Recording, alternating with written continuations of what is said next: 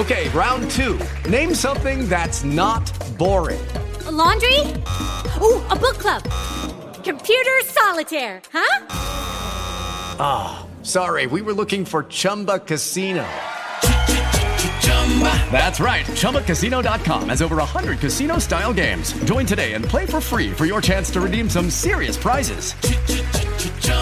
ChumbaCasino.com. No purchase necessary. Void where prohibited by law. 18 plus. Terms and conditions apply. See website for details. The following is a presentation of the Center for Dermatology, Cosmetic, and Laser Surgery in Mount Kisco. Recapture your youthful look with Dr. David Bank. Visit thecenterforderm.com. You'll be happy you did. Welcome to the Health and Happiness Show with Casey. This is a weekly presentation with guests, ideas, information, and fun designed to improve your life from 100.7 WHUD. Hello, and thank you for tuning in to Shine On Today, and a very special welcome to hikers and wanderers and anyone who finds their peace in nature. We are going to walk the Appalachian Trail with a true character today, Grandma Gatewood.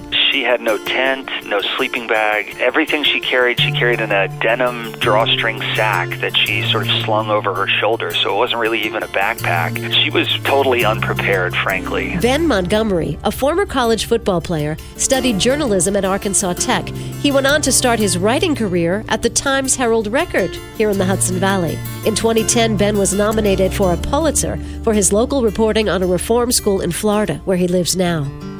In his latest book, Grandma Gatewood's Walk, Ben chronicles the journey and accomplishments of one Emma Rowena Gatewood. Character and charisma definitely run in this family. She was a distant relative of mine. She was my mother's great aunt. My mother never met her, because the family branches were sort of separated, but I grew up hearing stories about this eccentric, distant relative who thru-hiked the Appalachian Trail at the age of 67 in 1955. And she had 11 children and a couple of dozen grandchildren, and she wasn't dressed or prepared for this kind of a journey. What was her inspiration? Once the news media found out that she was trying to thru-hike the AT, which is 2,000 miles, runs from Georgia to Maine, reporters showed up and intercepted her all along the rest of her route, and everybody asked the same question: why are you doing this? And she told them all something different. She said, I'm doing it on a lark.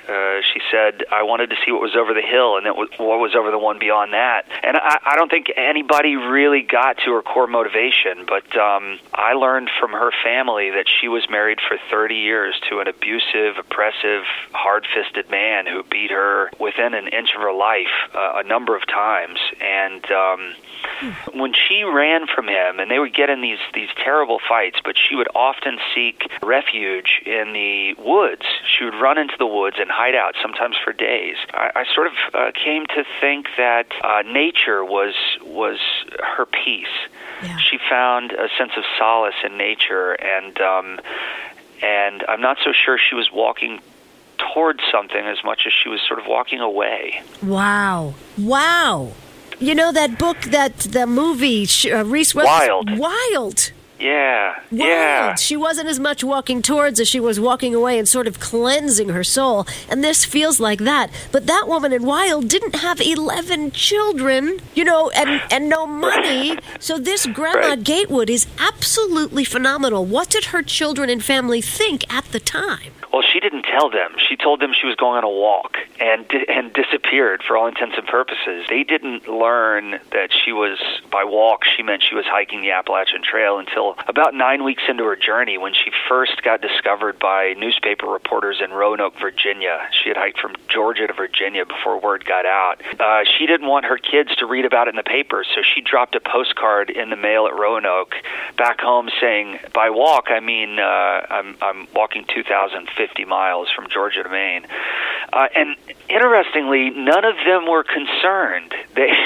They knew how tough their mother was, and they knew how independent she was, and they knew that if she said she was going to take a very long walk, then she would finish it. They didn't try to stop her or go pick her up or anything like that. They just let her do her thing. We're talking to author Ben Montgomery, also a finalist for a Pulitzer Prize in 2010. His latest book is called Grandma Gatewood's Walk, the inspiring story of the woman who saved the Appalachian Trail. How did she save it? Well, the AT AT at that time was unknown across America. Only a handful of men had done what they call a through hike, hiking one direction for the entire length of the trail in a season. And so nobody really knew much about the AT. And what she did, and as a result of that, the trail was broken into a bunch of sections, first of all. Much of it crossed private property, and as a result, there weren't good blazes on the trail, so you didn't know, she was always getting lost in 55 because the blazes, which are sort of splotches on trees that tell you which direction to go, the blazes weren't well maintained. The trail wasn't well maintained. So what she did was she brought this unprecedented amount of attention. When I say unprecedented, she was written about in newspapers across the country. The last 2 weeks of her journey were covered by the Associated Press and United Press International. They were doing daily dispatches. Will Grandma make it? That sort of thing. There was a feature story in Sports Illustrated. She was on the radio and on television, including on You Bet Your Life with Groucho Marx. And so she brought this unprecedented amount of attention to the existence of the AT. And on top of that, I think her hike said to Greater America, if a 67-year-old grandmother can do it, then so can we. And so right after her hike, you start to see this uptick in the number of through hikers. And she was heavily critical of the trail, including in a profile of her in Sports Illustrated. She said, an Indian would laugh at this trail. It goes down into the deepest valleys and up over the biggest mountains. This is no fun. She talked about the blowdowns where trees are knocked over the trail. She talked about the lack of blazes. And I think it influenced the maintenance of the trail in a big way. So on top of the attention that she brought to it, she encouraged better maintenance and preservation of the trail. Anyone listening in the Hudson Valley area is very familiar with that white blaze with the arrow that you see crossing Route 9 in the Garrison Graymore area. I once spent several hours lost on the trail myself. Nice. But that's just because I was new to hiking. I had new hiking boots, and I thought, well, I'll just start at the Appalachian Trail. How hard can that be? I wanted to just walk for an hour or two, and not knowing my way around, I got lost for 4 hours on the top of a mountain. But Grandma Gatewood did this with no backpack and no compass and not even great shoes. She had no tent, no sleeping bag. Everything she carried in a denim drawstring sack that she sort of slung over her shoulder, so it wasn't really even a backpack. She was totally unprepared, frankly. You mentioned Reese Witherspoon. There's a funny scene in that book in which she totally overpacks. Her pack weighs more than she does, and she can barely stand up under the weight. Well, Grandma's pack weighed somewhere between 30 and 35 pounds. She carried an army blanket to keep warm at night. She carried a shower curtain to keep the rain off of her, a Swiss Army knife, a little flashlight, a tin of Band-Aids and bobby pins, and some Vicks salve, and some peanuts, and some powdered milk occasionally, and some raisins occasionally. And otherwise, she counted on the kindness of strangers to get her along. People fed her and gave her a place to stay, and also she was a naturalist. She knew what you could eat alongside the trail. She often ate wild berries and something she called sorrel salad. Sorrel is a plant that grows along the AT that's kind of tart and bitter, but she would pick sorrel and get nutrition that way. She carried bouillon cubes to suck on for the sodium. Yeah, but she had basically nothing. And then 2 years later, in 1957, when she decided to do it again, she brought pretty much the same gear. She didn't decide she needed a tent or a sleeping bag or anything like that. She pretty much packed in the exact same way and did it again. And yes, you're right, she wore tennis shoes. She hiked mostly in canvas Keds. And on that first trip in 55, she blew through 7 pairs of them. Ben Montgomery, she did it twice?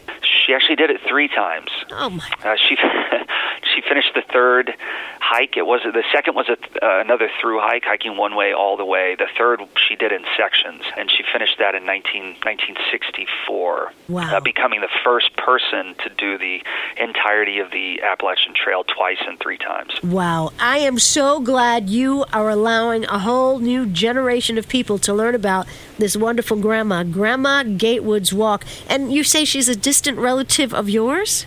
She is. She was I take it she was my great-great aunt. She died in 73, and I wasn't born until 78, so we missed each other by about 5 years, but it was certainly a pleasure to get to know her through her correspondence and through her trail journals and all the ephemera that she left behind with her family. Wonderful. And I bet she's looking down, smiling somewhere, probably taking laps up in heaven, very proud of her great-great-great-nephew for bringing this to the public's attention. I sure hope so. They say that she died humming the tune of Battle Hymn of the Republic. Mine eyes have seen the glory of the coming of the Lord, riding in the back of an ambulance to the hospital. You know, her story is known along the AT, but outside of that, it's kind of forgotten. So it was certainly a pleasure to try to revive her and establish her legacy in some humble fashion.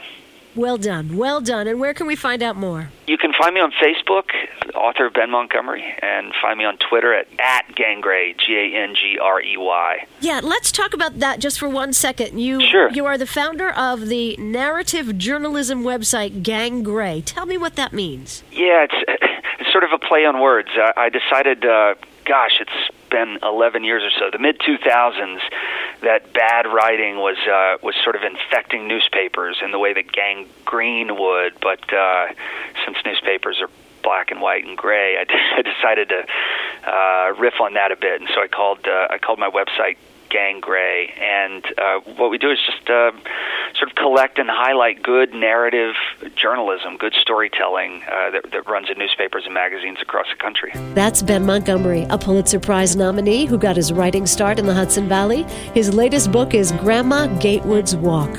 Coming up, you're going to meet another woman who found her peace in nature, Eleanor Owen Sealand. She grew up in a castle on Bannerman's Island in the middle of the Hudson River. She tells her story next. This is the Health and Happiness Show with Casey on 100.7 WHUD. If you have a question or need more information about things you've heard on the show, email kcradio@gmail.com. The Health and Happiness Show. Information, fun, and inspiration.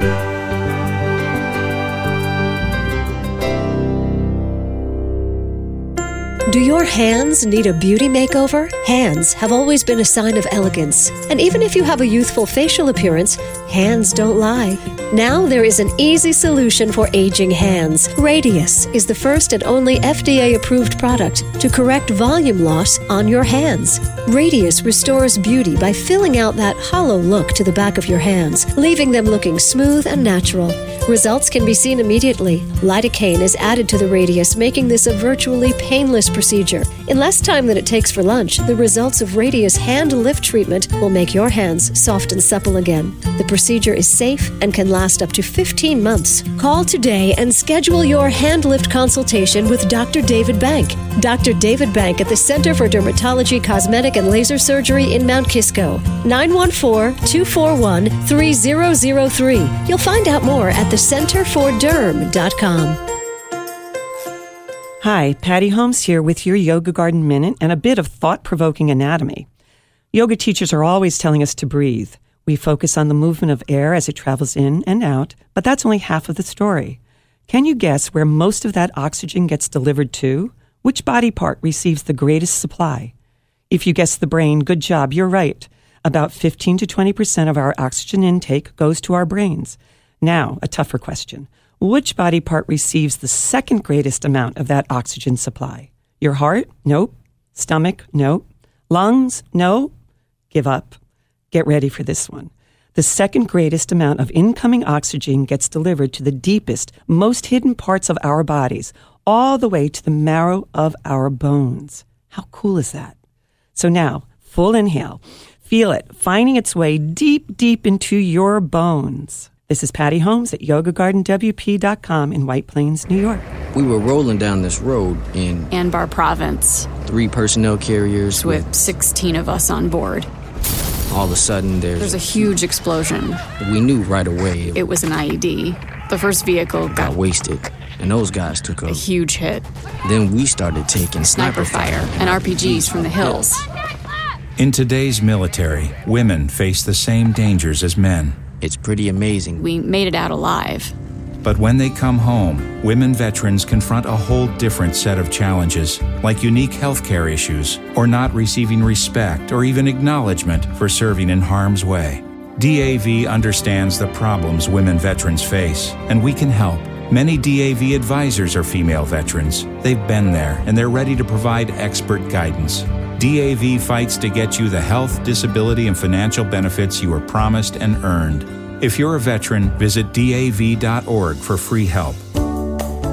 Hi, it's Casey. Today, Eleanor Owen Sealand plays piano and organ for her church in Modena, New York. She's writing children's books, too. This born storyteller has many stories to share as she grew up a caretaker's daughter on a tiny island in the Hudson River. On the island today, the original castle is being refurbished, and art and theater are alive in this place where Frank Bannerman once collected military equipment.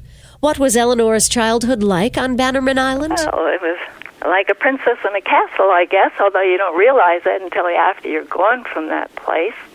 Kind of very nice. You can run down and go swimming anytime you want to. You can go fishing. You can go boating. There are not a lot of people on the island, just your family and things, but there are a lot of visitors who want to come and enjoy the boating and things. And my brother and I would spend hours in the river, and the canoes from West Point used to come up and circle around. And one time we were skinny dipping, and the canoes came up, and so we're hiding in this perfectly clear water up there, but we don't know the difference. So what can I say?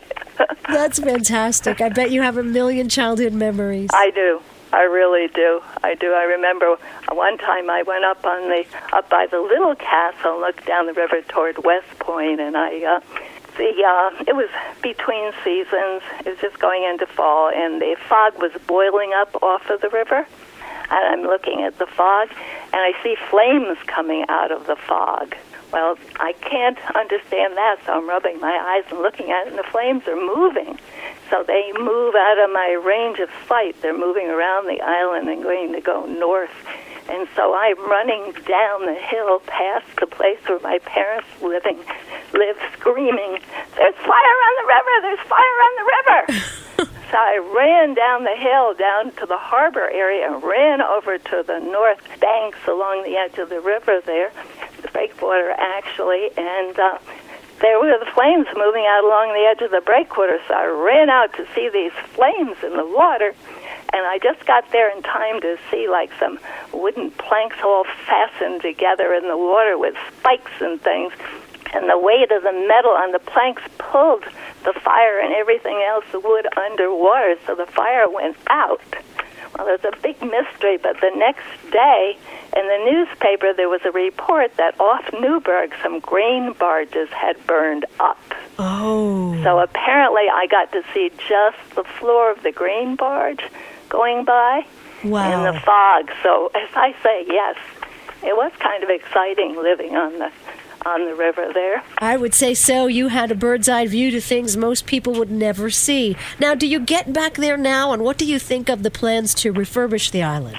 Well, yes, I do go back and I speak sometime and tell some of these tales. I think it's a wonderful idea because I think that people are interested in history and the things that went on in the past, and the island really has a very exciting, varied background that I think people would be interested in and interested exploring the island itself and seeing some of the relics that are left and the things. I'm looking forward to the opening up of the Bannerman's home on the island there for visitors to be able to go through and see some of the artifacts and things. Now, how did you get to live there? My dad was a caretaker there. He was a caretaker before I was born, so as soon as I was born, I was taken to the island and spent my first at least 11 years living on the island. After that, it was kind of intermittent. As my mother went back and forth to work on the island, my dad went into the service in the 40s, so he was no longer caretaker on the island. Now, how did you get to school? Well, if the weather was good, we would take the boat. My dad would row us across, my brother and I. We're the oldest members of the family, and he would take us up to Dutchess Junction School, which is just south of Beacon, It was a small schoolhouse with 2 rooms. At one time, there were 8 students there, 2 teachers, which was very nice. I think it was private tutoring, to tell the truth. But sometimes we would have to walk home from school if my dad was busy working, or even in Newburgh taking a shipment of something to be delivered to the store down in New York City, Bannerman's store on Broadway in New York. And then we would have to either row ourselves back over. If we were too small, my mother would row over and get us and take us over. But one time it was, we had to walk back, and that wasn't too bad. It's about 2 miles. But when we got to the river, my brother never walked. He always ran. Okay, so I had to run to keep up with him. But when we got to the river had ice on it. We had walked over in the morning. My dad had brought us over.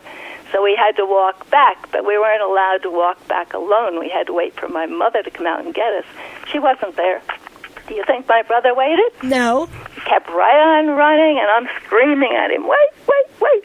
Because what happens is the ice in the river lowers and raises with the tide at a different rate than the ice in the harbor.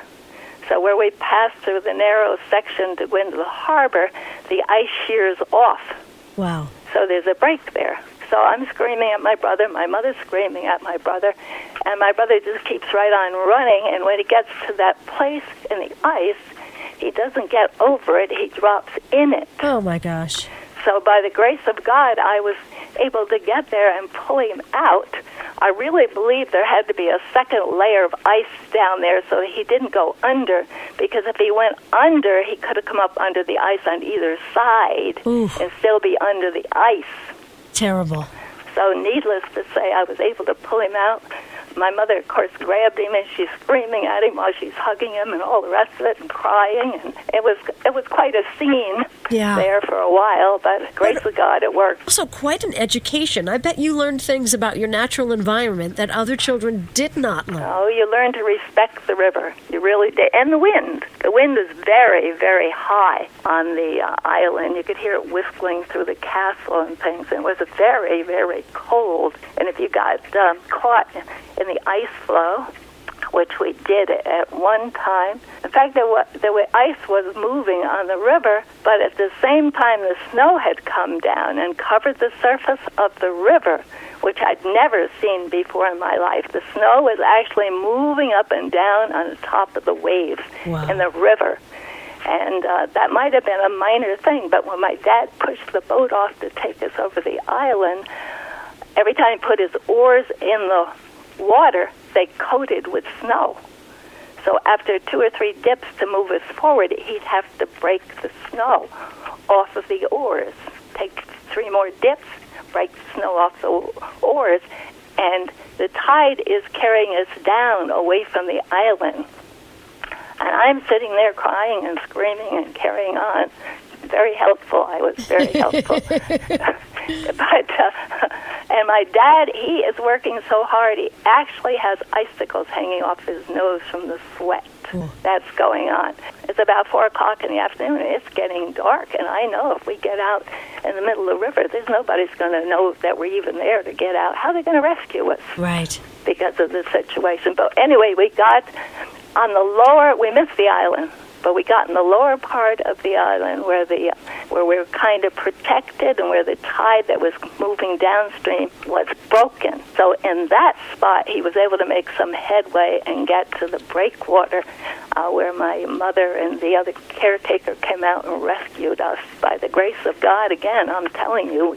Never a dull moment living on Bannerman Island. Never a dull moment, that's for sure. Well, I love hearing your memories, and we're going to make sure people know how to get to the island, and hopefully when they get there, it'll be on a day when you were there and maybe giving a talk. And what would you like to say to people who've never heard of Bannerman Island before? Well, I would say that they're missing an opportunity if they don't take a little bit of time and just take a break and go see what's going on there at the island and become part of the restoration. That is Eleanor Owen Sealand, who grew up in a castle on Bannerman Island. Today, you can cruise to the island via boat or kayak on the Hudson and enjoy theater and musical performances and help preserve the life of this landmark. For more, visit bannermancastle.org. Hope all goes well in your castle this week. Let's venture out and find each other again next week, too. You've been listening to the Health and Happiness Show with Casey. The content of the Health and Happiness Show is intended for general information purposes only. The Health and Happiness Show is a presentation of the Center for Dermatology, Cosmetic, and Laser Surgery in Mount Kisco. Recapture your youthful look with Dr. David Bank. Visit thecenterfordderm.com. You'll be happy you did. You can listen to previously broadcast shows online at kcradio.com. And join Casey for another edition of the Health and Happiness Show next Sunday morning on 100.7 WHUD.